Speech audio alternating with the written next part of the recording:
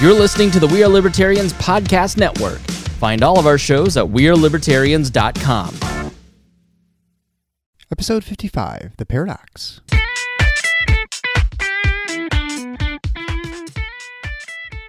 Welcome to The Paradox with your attending, Dr. Eric Larson. He is a practicing anesthesiologist and clinical assistant professor at Michigan State University College of Human Medicine. Listen in as he takes you behind the scenes of what practicing medicine in today's ever-changing world is like with another doctor. The Paradox is a fun and accidentally informative show for physicians, patients, or anyone who has ever found themselves in a waiting room.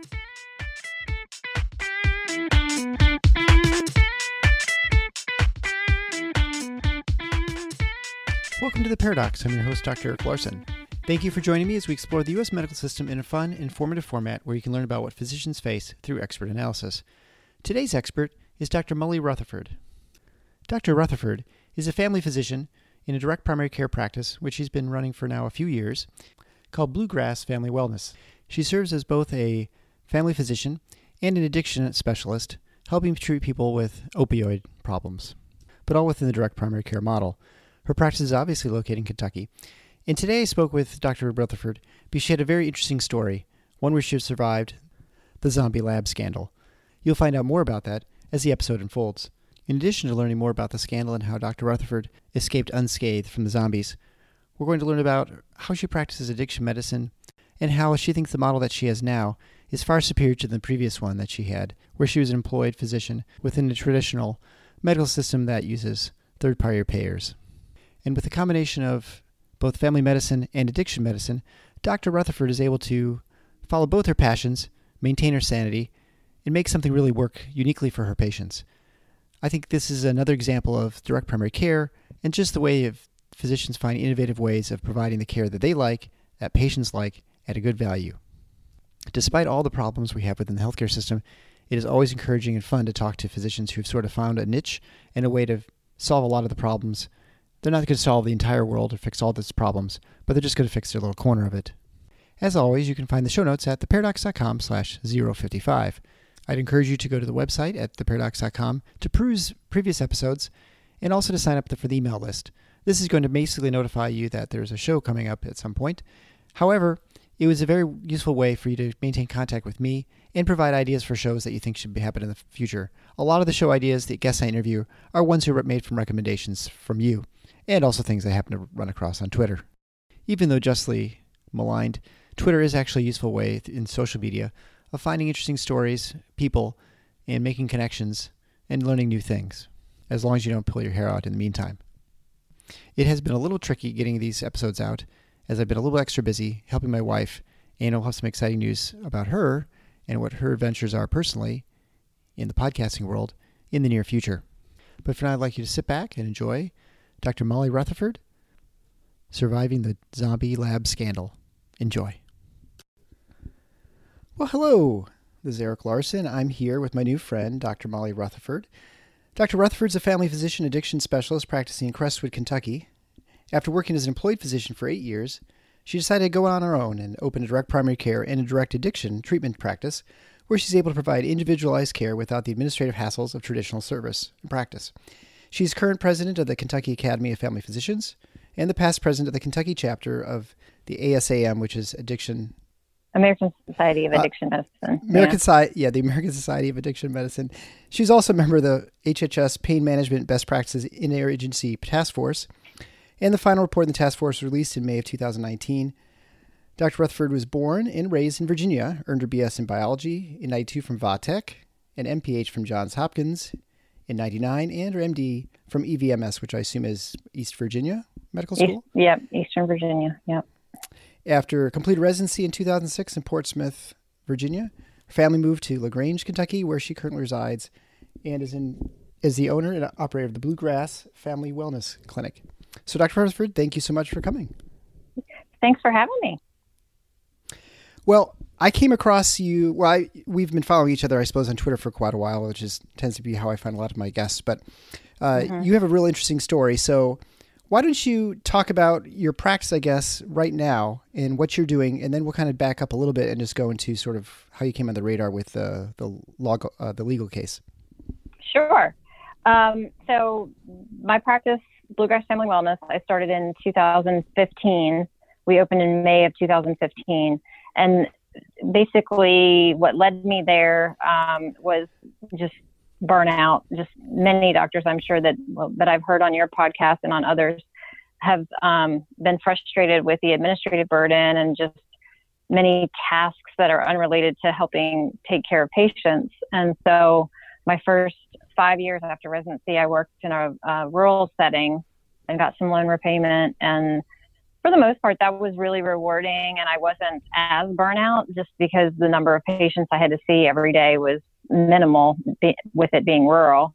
And then when I moved to a busier practice in 2012, that was when I was having to see 25 to 30 patients a day and supervise a couple of nurse practitioners. And the whole reason for me moving to that practice was to try to be closer to my family and so that I would have more time with my family. And it ended up being worse, actually, because I was just working too much. So that was when I decided to do direct primary care.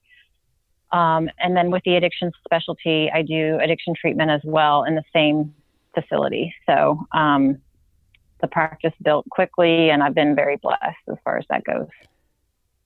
Do you, with your addiction medicine, do you have special days, or do you just kind of mix it with your regular practice? I mix it with the regular practice. That was always my dream, was to kind of have it be. I had worked for other addiction treatment practices. I had worked at a methadone clinic, for example, and I just felt that the patients with addiction were treated differently, and so I wanted it to be seamless. I wanted it to be such that nobody knew why anybody else was there, and it really has worked out that way. It's been great. So we just allow 30 minutes per appointment generally for new patients, whether it be addiction or primary care. We allow an hour for those visits, and the only difference really is the patients that I'm treating for addiction. I'm prescribing buprenorphine. I see them more frequently. It's highly regulated, and we actually have regulations under the medical board in Kentucky saying pretty much exactly how doctors are supposed to practice. They standards of care, if you will. They have those defined under the KBML specifically for buprenorphine treatment. So I think most of my listeners are familiar with the direct primary care by this point, which is a membership-based care model where there are no third-party administrators, there's no third-party payers, and so it sort of is a seamless transition for payment between the consumer, the patient, and the healthcare provider, which is the physician in this case. With the addiction medicine, explain a little bit how that is a different sort of practice, because I think most people, when they think, the lay public would think addiction, you're in a rehab facility or something like that. So what is an outpatient? What process? I mean, what medication? You mentioned buprenorphine with Suboxone, right? Right. What you don't do methadone, but why don't you describe those sort of things that I suppose you, as your training, you probably did, right. A couple things. So I got into it pretty much because when I was practicing in the rural setting, I identified, I was seeing it. Right when I started practicing was right in the middle of when, I guess they call it doctor shopping, when patients were coming to physicians specifically to feed their addiction. I was seeing a lot of that. And so that was when I decided to get some more training. I found out about buprenorphine, which is better known as Suboxone, and went to a weekend course, got a waiver to be able to prescribe that, and then just very gradually started treating patients. And so we refer to it as office-based opioid treatment, OBOT for short. And that is different from going to inpatient rehab or residential treatment. It's very much the patient can get all of their treatment on an outpatient basis. So how it works is we have someone come in withdrawal. Same with a methadone clinic. Methadone works very similarly in terms of how they get people started, or what we call induce. It's called induction. on buprenorphine. They come in, a person will come in withdrawal, and we'll do an evaluation, a history, and a physical. And then we will provide the medication, and we'll watch what happens. So we give 2 to 4 milligrams of buprenorphine in the office. It's sublingual. And then we reassess 30 minutes later. So there's a score that you can use. It's called the COWS, COWS. It's a withdrawal score. And so we can actually watch as the medication works. And so, I charge a little bit more for the membership for people who are being treated with buprenorphine. And then I try to build in some what we call contingency management, which is if a patient is doing well in their recovery, it costs less than if you're having to come in more frequently, for example, and then we also make it less expensive if a patient decides to do Vivitrol, which is a different kind of medication. It's strictly a blocker of the mu receptors, and it's not a scheduled medication, and it's just a less complicated process. So I base my membership price on those types of things. I guess level of care is the best way to describe it. Yeah, as a way to manage your time, I suppose, right? So yeah. I guess, to make it more clear to people who aren't familiar with it, one of the medications we're talking about, the Suboxone, is what we call an agonist-antagonist. It's a medicine that both provides some pain relief, but also prevents further effectiveness from other medications like and opioids. And so people who are having problems with opioids and the opioids, it's funny because, when we were in training, you'd mention opioids. No one had any idea what you're talking about except the medical. Right. Now it's ubiquitous. Everyone knows what an opioid is, because I remember when in my training, I'm in anesthesia. And so we'd have to tell people, this is basically a narcotic. Narcotic is a bad term because it just means any sort of illicit drug. But right. I mean, that was the only one we would really use our morphine or opioid medications. Now, of course, everyone's like, oh, there's a crisis in opioids. And so, but the Suboxone has been, I think, pretty effective, it sounds like, as far as a way of helping people stay off, not go through significant withdrawals and to not have worse problems with the opioids. Have you had a lot of success with it? Oh, definitely. It's amazing. It works really well. I mean, I will be honest that addiction is complicated. It's not so much about a single drug. So what we'll see is, people will get stable on their opioid addiction, and then we'll see them using other things. Meth is a really big problem right now. So it's really hard to figure out how to handle that, because I don't want to kick somebody out and have them not have their buprenorphine, and then they end up with, whatever from a dealer that has fentanyl in it, and, without their knowledge, and then they end up dying. But at the same time, there has to be some counseling with the patient. Well, this is harmful. You don't know what's going to be in this meth that you're using. And so, that's when more individual counseling or group counseling and more frequent visits are necessary. So, I mean, that's one thing I've learned. And that's why I became an addiction specialist too. I went ahead and took the boards and took some extra training, because it's so fascinating. And I think we see it. We all treat addiction daily. Primary care doctors do, because we treat people who smoke. We help them with patches and with Chantix and so forth. And then also with food. I mean, type 2 diabetes is in many ways food addiction. Well, yeah, when it comes to addiction, there's obviously, it's more than just a physiological, or it's just more than the substance, right? I mean, there are lots of other layers of the psychological portion of it. So the last question about the addiction, I know when at least in Michigan, it seems like there's a shortage, or there are more people who are seeking this sort of treatment than there are people to provide it. And there are always people like going to training or doing it, but then they always seem to have their caps. And I'm not sure if the caps are enacted by the state regulators, saying you can only see 50 patients a month or whatever your patient panel on this medication, or if it just doesn't pay. And so people don't do a lot of it. They just want to help people, but they're like, I only have so much time that I can sort of give away for free. What's the situation? Right. Does it change between states? Like Kentucky's different than other states, or Are people paying for this privately, or is it through the state payments? How does it work? Well, the original federal law around buprenorphine, when they made it legal for just any doctor in an office-based practice to prescribe buprenorphine for people with opioid addiction, put a cap on your first year. You can only see 30 patients, and then I see. After 1 year, I applied to increase to 100 patients. And now there have been some more laws. I can't remember which legislation changed it, but as an addiction specialist, I can see up to 275 patients now. And there's been some talk about getting rid of that limit, because if you think about it, the limit doesn't really make a lot of sense. If I'm able to write 1,000 prescriptions for Percocet for someone, then, or if I'm able to prescribe to 1,000 people Percocet, why shouldn't I be able to help as many people as possible with opioid dependence? And so I think there might be some legislation in the Congress and the U.S. Congress about trying to get rid of that cap.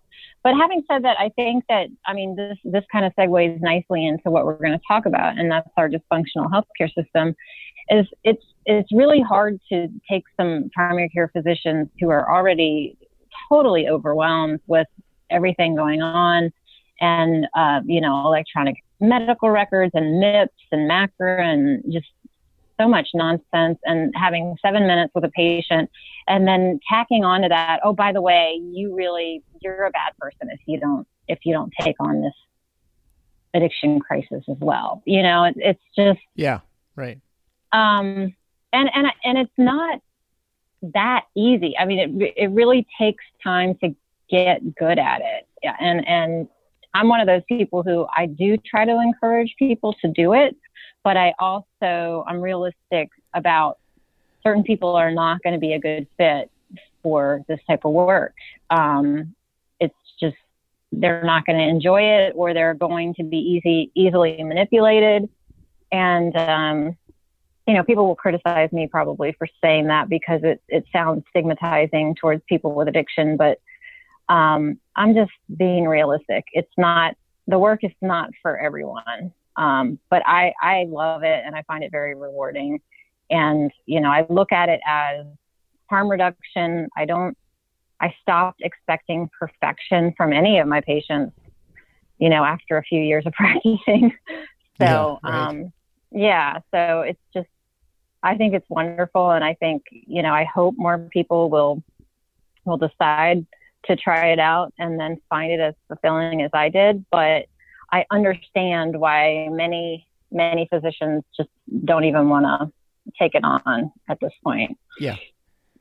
Well, that's the great thing about medicine. There are so many different specialties that you can usually find one or two that are going to fit your personality and sort of the pace that it moves at, and sort of the various challenges, whether it's procedurally or cognitively, and sort of the problems you face. And so, I always think of my father, who finished his career doing occupational medicine, which for him, he always said it was a good thing to end your career with, because he kind of felt like he was always he's just trying to basically catch people trying to fake out docs, having work-related injuries. And so he'd do something and they'd, jump out of the wheelchair and discuss. He's like, see, you're fine.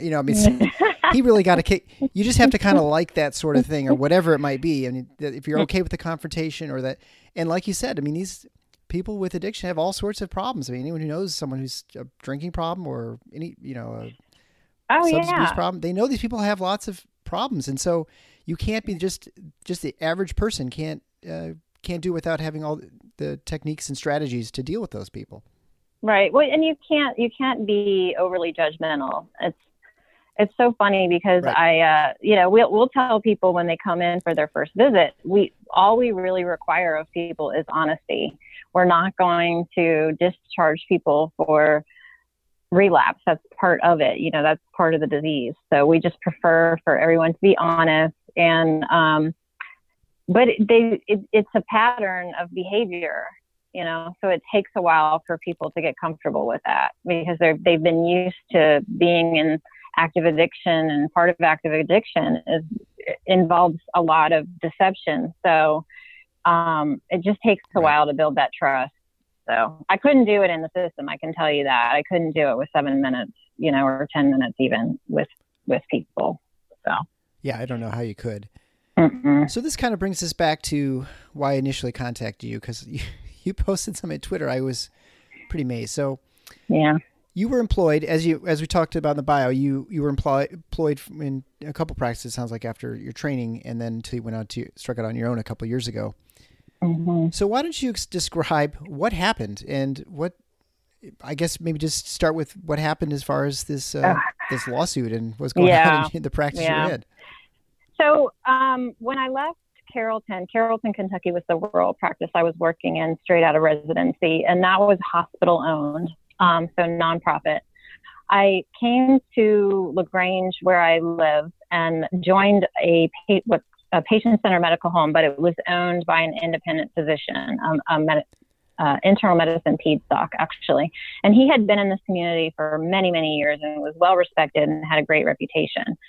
And, I'm not trying to disparage him with this story at all, but I joined the practice, and we were accepting Medicaid, and, it became very clear after joining the practice that I was going to have to see, 25 to 30 patients a day to justify my salary. I was salaried, pure salary. I didn't even want productivity bonuses. I just didn't want that. The reason I took the position was I wanted time with my kids. I have 2 boys, and they were very young at the time. And I wanted to be able to, if one of them got sick at school, I wanted to be the one to be able to go get them from school and take them home. Sure. My husband's police, he's law enforcement. So, that's in Louisville. So that was not going to be an option for him. And we didn't have much family. So that was my thinking of taking this position. And it just ended up being a disaster because I was there late every night. I was bringing home charting in the evenings. But soon after I joined the practice, we started getting these visits from these HDL reps. So HDL is a company out of Richmond, Virginia. They did specialized lipid testing, and they right away, the owner of the practice and several people would come in to, I guess they were reps for the company, would come in trying to convince us, me, another physician at the practice, and a few nurse practitioners that these extended lipid panels, these specialty lipid labs were just wonderful, and that we should be ordering them on everyone, and that they were going to be covered. The main thing that they would say was they were in network with most insurance companies, including Medicare and Medicaid, and if a patient's insurance ended up being out of network, they would never get a bill from HDL. So and I saw this with the toxicology labs and addiction medicine too, by the way. It's really sketchy, and they're lying, because these patients eventually did end up getting bills, and the patients were furious, understandably. So within a few months, I noticed that the owner of the practice was ordering labs on my patients without my knowledge. Really? And oh yeah. So I nipped that in the bud. I mean, I basically, I went to him and I said, I don't know what you're doing, but stop. These are my patients. I don't want these labs. I mean, it was ridiculous. So I nipped that in the bud. And then I did order some of those labs on some patients, and just trying, I was employed. I was just trying to do, I was new and employed, and I thought, okay, I'll try this out. And within a month or two, maybe a little bit longer, I realized that they really didn't have much utility for most patients. And when I found out the price and what people were being billed, then that was when I said, I'm not ordering these anymore. But I noticed. So let me stop you. Let me stop you for just a moment. So this lab is, when you say lipid profile, they're like cholesterol. They're basically doing it in depth. Are they looking at all the different triglycerides and stuff? Yeah, like NMR is the, I think most people will know, most physicians will know what I'm referring to when I say NMR, but it was more specific about, it broke down all of the particles. So VLDL, and then you got an ApoB, all of these complicated lipid markers that in some people might be of value if you're on the fence, for example, of whether or not to treat somebody with a cholesterol medication. But in most of my patients, they were not helpful. And then there were a couple other tests on there, like factor V Leiden, genetic testing, and then the test that would tell if a person was going to do better on Plavix or the other, I'm blanking on the name of it, but the other medicine that they give after stent placement. So those might have some utility just to have in the chart on someone in case, 20 years down the road they had a heart attack, had to have a stent. You would know if Plavix was not going to be the best medication for them. So I would order those occasionally just to have that information. And then everything else just seemed, it didn't change my management. That's one of the things that we learn in medical school, and then especially in family medicine residency, is don't order a test if it's not going to change your management. And so once I realized that this complicated lipid panel did not change my management, I stopped ordering it, and I just ordered regular lipids on those people. And then, I happened to notice that that the nurse practitioner, and because in the electronic medical record, you could see lab orders that other physicians within the practice were ordering. And occasionally I would see like an urgent care visit of one of my bosses. I'd see one of his patients for something urgent, for example. Sure. And I would look through the chart, and he was ordering these complicated lipid panels on these patients every 3 months. Wow. Yeah, every 3 months, which isn't even the standard of care for regular lipids. So, I can remember kind of venting about it to the other physician and a couple other of the nurse practitioners. Like, this seems sketchy. I just think, why is he doing this? I think he's going to get in trouble. And occasionally we would have. Were you suspicious? Well, were you suspicious, or were you just thinking this is kind of like a guy just practicing bad medicine and he's just like almost incompetent? I didn't think he was incompetent because I knew him, and I knew he had a great reputation, and he was well trained, and he was smart. But I thought he was doing it for revenue, somehow for revenue. Okay. I was suspicious. So you were suspicious of revenue, yeah? Okay. Yeah, because he was. I remember when we would have staff meetings and so forth. He had been independent forever since he came out of residency. And this was the time when private practices were really struggling. And, hospitals were coming in offering to save these physician practices by buying them. And so he did not want to fall into that category. And I get it. I sympathize with that. But, so I didn't know. I had no confirmation, but it just made me uncomfortable. And then when we would have staff meetings, and he would bring up these lipid labs too, kind of urging us to order them. So then there was maybe some confirmation that, I don't know. It was just all very, I did not understand it, but he always said, he would always emphasize that E&M codes was not where revenue came from, and that, like it or not, we had to get revenue from other places. And so he tried to institute, if somebody came in with a cough, for example, he would have these automatic protocols for our medical assistants to do spirometry. Ridiculous things for anyone who came in. Yeah. So it was desperation. In hindsight, I can see it was desperation of trying to remain independent. And So anyway, I became really burnt out. I just was not happy there at all. I just did not, it was a bad fit for me in many, many ways, even though I met some wonderful people there. My current practice manager, medical assistant, she was my medical assistant there. So, when they tried to put those automatic protocols through, I told her, I said, we're not doing that. Like, I'll tell you what we need to order on the patient. We're not doing that. And then, once the Medicare wellness exams came out, they were calling people, just nagging them to come in for their Medicare wellness exam, because that exam pays very well.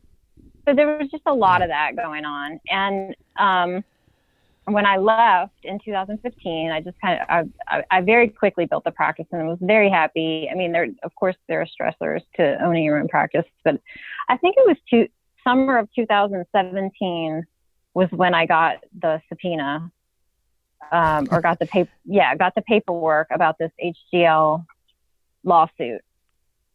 And my friend, my colleague, the other doctor, and another nurse practitioner were also named on it. And so essentially it was the bankruptcy trustee who sued, I think it was thousands of doctors throughout the United States who were involved in this kickback scheme, right, basically with HDL Labs. Some of the physicians, and I'm not sure if my boss was or not, were speaking for them and making money that way. And then others were just getting this, what they called a packaging and handling fee per, I think it was $20 per lipid test that was ordered. The practice got that amount for every HDL specialty lab that was ordered. And the lawyers that were involved with HDL swore that it was all legal and that it wasn't, against Stark laws. Right. And so it turns out this contract was signed before I was even hired. So I didn't know anything about it. My name was not on it. They tried to say, the bankruptcy trustee at the beginning tried to say that because my salary depended on this revenue, that I was complicit in it. And right. and same with my two colleagues. And I think there were several doctors and nurse practitioners throughout the country who went through the same thing. So, yeah. So basically there's this lab that was running these specialized tests. They were probably for the most part not very helpful. I mean, on rare occasions be useful. They go bankrupt. They have these deals all over the country. They have people who they're paying speakers, oftentimes these practitioners who are also ordering these tests, to go to other practices and say, hey, this is a great lab. Let me tell you what kind of information you get about it. It's great when you order these tests. It's, they're fantastic. And then for every time the lab was ordered, there was this, I imagine the terminology they use is a rebate, right? They'd say, well, if you order it, we'll give you a packaging handling rebate of $20 for test. Right. And that just goes right back in your practice. And that's a way that the owner of your practice saw it as an additional revenue stream. And obviously the more times they order tests. I mean, this is classic as far as when people talk about crooked physicians who are running extra tests just to generate revenue. And most of us are like, that's crazy. Most docs don't do that, but some do. Right. Right. And so when reading the article, it sounded like the contention was that a lot of these physicians knew about the deal, or they had some sort of productivity model, I suppose, not in your case, but others. And so that they said that they were, part of this racketeering kind of scheme, I guess, and that you just got lumped into it. And you can imagine there are employees all over the country who are physicians and nurse practitioners, other people who are, ordering these tests with no idea this is going on. And they're, I guess liable, at least in the sense they have to get legal representation to protect themselves. Right. Yeah. So that's what we did. And at first we teamed up, the doctor, not our boss, but another physician and a nurse practitioner, and I went to a lawyer in Kentucky, and we were going to we were going to argue the case together. But then I spoke to some friends of mine who are attorneys in Virginia, and I'm from Virginia. And she said, you're better off just calling a law firm in Virginia to handle this for you. So I ended up getting a great attorney and this firm was already representing many of doctors in, right. in my same situation. So it ended up being, I mean, it still costs a lot, and it was very stressful and just frustrating, especially being out of the racket for a year and a half and just having to dive back into this nonsense, and I'm just very thankful that I was completely removed from the whole, lawsuit. And, that was the best case, because at one point it looked like it was going to be, some attorneys were telling me it was going to be cheaper for me to just find out how many of these tests I ordered and pay back that amount. Right. And that just made me sick to my stomach, because I never got any money from it. I mean, right. Yeah. I mean, yeah, you're basically just giving back your agreed upon salary, which you're going to get paid whether you order these tests or not. Exactly. And my salary, the first 3 years the first year, I think my salary was paid by a hospital system in the area that was involved in my recruitment. So he didn't even pay my salary the first year. It was this other hospital system. Right. So it was just crazy. Well, the legal system is weird. Yeah. Yeah. And I think the important thing to come away with is that the justice system does not always work in ways that one might think are logical. And it's also very slow. And so you're dealing with this probably for a year or on some point it's the back of your mind, right? At least a year. It was almost exactly a year when I found out that we were done. Yeah. So. Why? And why was it called the Zombie Lab scandal? I don't know. I'm not really sure. Were you able to tell that from the article that I sent you? I couldn't tell from the article, and that's why I was wondering why they called it the Zombie Lab. I didn't know if that was the name. I mean, it's interesting the lab was called HDL, which is the good kind of cholesterol. Right. Right. But I was trying to figure out why it was the Zombie Lab scandal. I don't know if there was something more going, if there's something else to it. But, yeah, I'm not sure about that. Yeah, I'm not sure about that. But and I'm not really sure whatever happened with the main physicians who were, making hundreds of thousands of dollars off of this. Yeah. But and like I said, I've seen similar behavior in the toxicology labs. Once I opened the practice, the toxicology labs, urine tox labs were beating down my door, and one of the things they would say to me was, "You can get dividends in the company," and I, I would say, that's not legal, wow. And they'd say, oh, but it is. We've cleared it. You can call this doctor and this doctor that's doing it. And I said, it's okay. It's not ethical. I'm not doing that. Direct primary care is very ethical. And thank goodness we don't have to rely on those teams to stay open. Like I said, I have some sympathy for physicians who get wrapped up into these sketchy relationships, because it is really hard to stay independent as a primary care physician if you're going to continue to deal with third-party payers. It's a mess. So, right. Yeah. Right. The transparency or the lack thereof is what really causes a lot of these problems, right? Because you don't have patients who are invested in the pricing. Mm-hmm. They have no idea.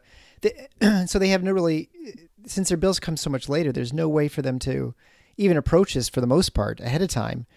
Because I think most people think that it's covered by insurance or whatever. And so then when they find it's not totally, it's sort of like 2 months after the fact, and there's no way you can price shop or comparison shop at that point. Right. What this reminds me of is this is unique, but it's not unique, right? I mean, I look at when I've talked to other direct primary care docs who left systems, and you talk to any employed physician, whether they're a specialist, whether they're a primary care, they're usually part of large health systems, based on hospital, laboratories, imaging. They've got the whole, everything. And there is a huge push to maintain all the work that's done on a patient, and that means all their tests and maybe even the pharmacy possibly, within the system, right? You make sure you use, our labs and our pharmacy and our imaging, and make sure, our radiologists, and all referrals go to our surgical specialists. And it is pretty surprising with the regulatory framework that exists within this country, and with, Stark, the Stark laws, which basically prevents kickbacks. It's one of the main things with the Stark laws. It is really remarkable that sort of practice is even allowed. I mean, it shows you that the lobbying strength that the hospital associations have at the state and federal levels, that they can probably maintain that. And as a patient going through the system, you don't really have. Oftentimes, they don't think enough to say, hey, what's this cost, or why can't I go see someone else? Mainly because they're not making the main payments. Like, I would think if people are making the payments, they're going to be much more judicious about where they're going to get their laboratories and imaging, because especially when you look at the retail pricing, it's like totally different across town. Oh, and that is changing a little bit with people having more of a high deductible, plan. We're seeing that change some, which can be a good thing if you as a patient, if you have a direct primary care physician who knows where to send you. For those patients who don't have that as an option, I feel bad for them, because they will end up with these exorbitant bills, So, yeah. And I was talking to, I think it was Dr. Cochran a number of episodes back when he was head of Kaiser. And I think it was him who was talking about how one of the real important things as a physician, and I hear lots of DPC docs talk this as well, is that you have a fiduciary responsibility towards your patient, because you're healing the patient, but you also have to keep in mind, if you don't want to bankrupt your patient, and you have to make decisions that are financially sound as well as medically sound, and to try and say, well, those don't matter, or to not even think about it, and that's someone else's problem, is not malpractice, but it's probably not good medicine. There aren't many people who would have any sort of business where they say cost doesn't really, and doesn't matter. I mean, I can't imagine anyone who comes and gives you a quote for something. I mean, they may hope that you don't care, you'll pay whatever, but there's usually some some discussion about, well, this is how much it is. Oh, you don't want those tiles in your bathroom, we can put in wood floor, whatever. There's always some sort of thought about the cost, but it rarely happens in medicine. And you're right, it does now a little bit more with the high deductible plans, and I suspect it'll be even more in the future. But that is something that I wonder with these larger health systems, if they're going to have more problems with people who are going to start demanding, leakage, as those systems describe it, as leakage of patients and their services outside their control. Yeah. Well, I approached someone from our state legislature recently about taking on certificate of need laws in Kentucky, because thankfully I'm close enough to Indiana that my patients can go to Indiana to get x-rays and MRIs, because it's so much cheaper. And it's mainly because of our con laws in Kentucky. And she just kind of shook her head at me. She doesn't want to take it on. I mean, the hospitals will fight it. They have fought it. We've tried, apparently it's been tried here in the past. So the hospital lobbies are very powerful. They have a lot of money. And I know that they are doing exactly what you were saying, because one of my colleagues just recently left a hospital system here in the Louisville area, and she's doing direct primary care as well. And they actually tried to make her sign something saying that she would send her patients for imaging, for specialty care, to the same system. So I don't know how they're able to do that either. She didn't sign it, of course, but that's what they're trying to accomplish, is to keep everything within the system. I mean, I understand from a business standpoint why they, if you have those services, you absolutely want everyone to use them as much as possible. And so the whole point of having all these people who are under your employment is that they maintain things within your system. But it seems from a Stark standpoint, again, it's really surprising that there aren't more whistleblowers or people who are like, you could, because I know a lot of these institutions or businesses, they'll have like green lights, red lights, yellow lights, you're referring too little, you're not referring, you're referring okay, but you need to do more. And then there's this, that you would think that you just have to publish it a couple times, like leak it to a newspaper or something, or, I mean, if there are any newspapers left, but right. There are going to be people who probably might be interested in this sort of thing who would point this out. Because I don't think most people would be okay with knowing that this sort of thing goes on. Yet that's the expectation. And it leads to really perverse incentives, like it was for the owner of your practice that you worked at. And then you get, as a physician who just doing her job, suddenly you're swept into a lawsuit because some guy's doing, shady stuff. Right. Exactly. And it was not a small bill, to the attorney. Yeah. No, it was expensive. Just talking to him is expensive. Yeah. Well, especially for something that you were not all liable for, right? I mean, that's always the most frustrating thing when you're getting legal. You're paying money for something that there's absolutely no reason that you should even have it, that you're not culpable for any sort of crime, at all. Right. I mean, that's the way the system works, right? But it's, was that even covered by your malpractice? Is that totally outside of malpractice? No, completely outside of malpractice. We paid, I don't remember what the total ended up being, but it ended up being a lot less than the worst case scenario that we kind of had in our heads. We have some familiarity with the justice system and with attorneys, with my husband being a homicide detective. So we had a worst case scenario in mind, and we didn't get anywhere near that. Thank goodness. Yeah.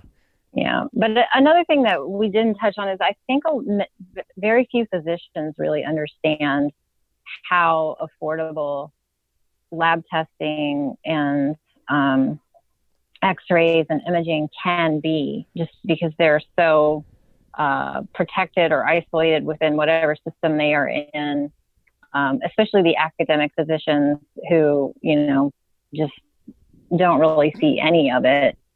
They don't understand that. I think I saw a post by you on Twitter about a cash price versus going through insurance. Oh, yeah. And I had something similar with a patient. She ended up paying $900 out of pocket for an ultrasound that should have been $135 had she gone over to Indiana and gotten it. So that's been I've been educated over the years on this as well.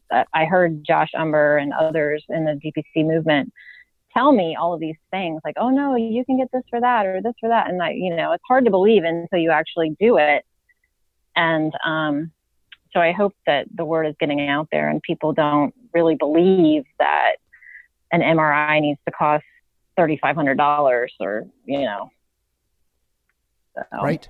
Oh, I mean, there's no question. I think as more people start shopping, you see a huge disparity in pricing. I mean, there's going to be there will be regional differences. In New York City, it's going to cost more than if you're in Topeka, Kansas, I imagine. Right. But like anything, there's going to be a range, but it's going to be a small range. The range is so huge between the pricing for all sorts of products, whether it's pharmaceuticals or laboratory testing or imaging and hospital stays. And at some point, when people start paying for it, I mean, I think those things work out. At this point, of course, not many people are paying for it, or they're not thinking about it ahead of time. And so, I mean, until that happens, I really don't. You can pass as many laws as you want, and I don't think really anyone's going to care, except people like you who are working outside the system and you're shopping around for patients who are, shopping around as well. And so, it's sort of a nice symbiotic relationship. What would you say for starting a DPC practice? You just decided to do it. What made you make that jump? Because I think I have lots of docs who I mentioned this to, and they're like, well, I don't know how much demand there is for that sort of thing, or how do I, how do I get the patients over, those sorts of things. You sound like you just had to get out and just do something different. Well, and so it was like a personal the addiction reason. Practice kind of funneled me toward that as well, because when I started treating addiction in 2008, I was still employed by the hospital in Carrollton, Kentucky, which is a rural area. And at that time, addiction treatment, no substance use disorders were covered by Medicaid or most insurance companies. So it was just not a covered benefit, even though it was supposed to with the parity laws and so forth. It was not. So, so I started treating patients there. I got to 30, and then I went to the hospital and I said, I want to expand this addiction treatment program. I want to see 100 patients. And they told me no. They said, no, we don't get paid anything. So that was when I started working for another company in Kentucky. This is like a whole nother sketchy story, but it was an addiction treatment company called Self-Refined in Kentucky, and they were doing great work. They were helping so many people, and but it was a cash-based treatment center. So I started working for them once a month, and when I joined this other practice, the Patient Center Medical Home, they allowed me to take one day off a month to go work at this addiction treatment facility. And so that pushed me into it because I loved the work, because I was able to spend 30 minutes to an hour with people. So it was eye-opening, it was very fulfilling because I felt like I could actually do a good job versus what I was doing in primary care. So that was part of it. I knew that it would be better for me and better for the patients. And then simultaneously, I just happened to get, I think one of the AAPS Thrive meetings was in Louisville, and I missed the meeting, but somebody sent me Josh Umber's talk from the meeting. And so I watched it. And that was when I said, I started talking to my husband about it. Like, this is what we need to do. I have the addiction treatment as well, so we can charge more for that. I have the specialty. We'll build it until we build a practice. And then, we just went for it. He was very supportive. My husband was very supportive.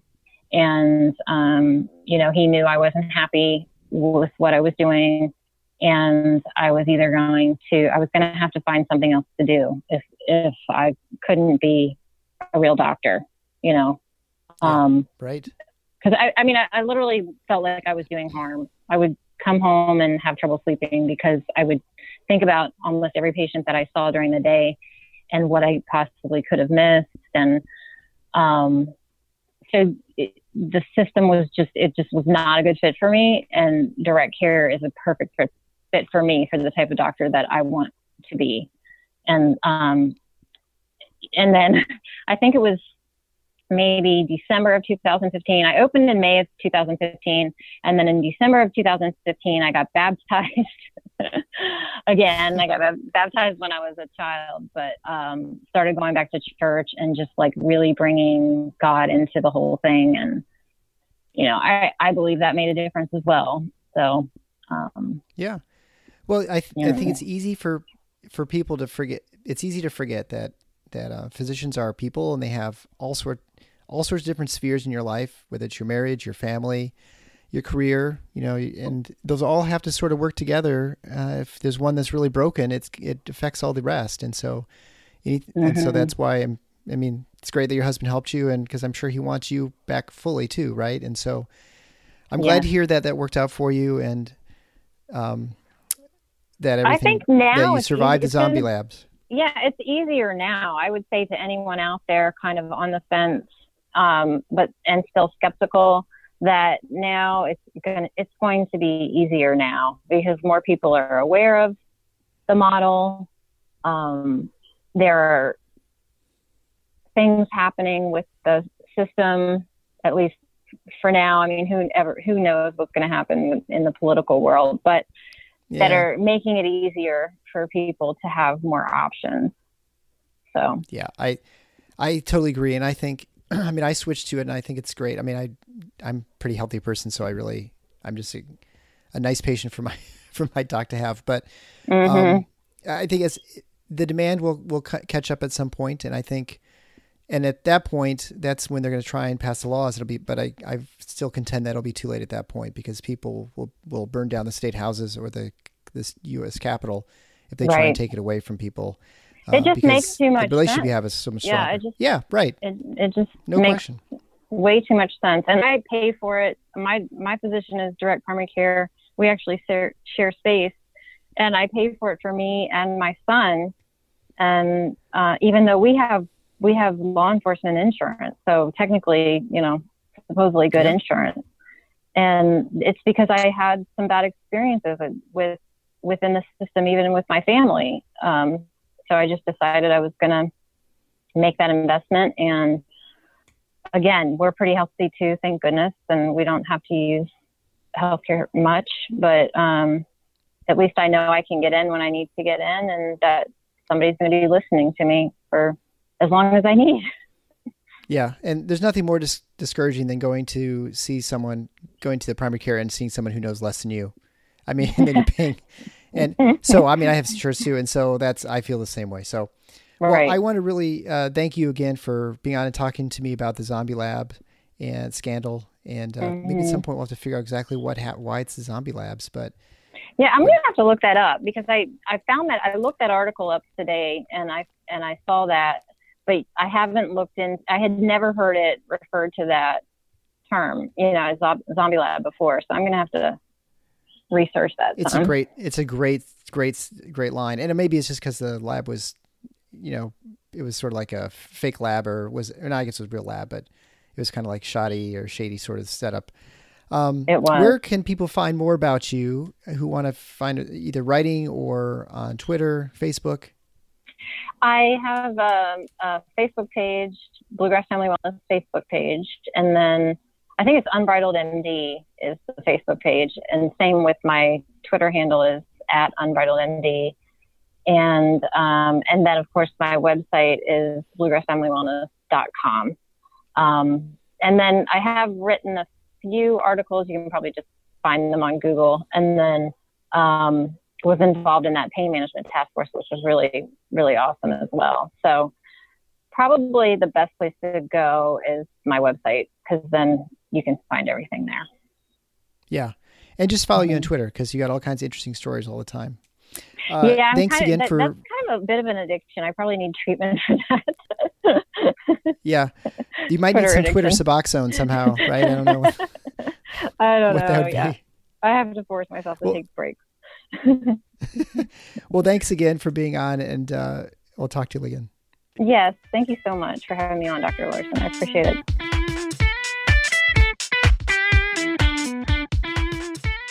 I want to offer a little postscript at the end of the show, just because I did get you on a little bit of clickbait in calling this a Zombie Lab scandal. It is that way in the lay press in numerous articles.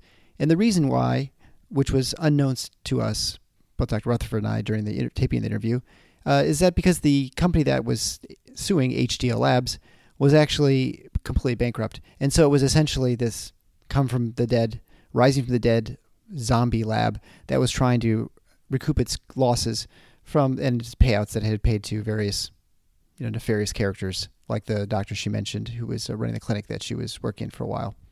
So no actual zombies were present, no brains were eaten, but I just wanted to give you a little update to why it was called the Zombie Lab scandal. So yes, it was a little bit of clickbait, but I think it's a fun title anyway. It makes the story a little bit more interesting. So I hope you enjoyed the show and enjoy the postlude with my son, Andy. Enjoy.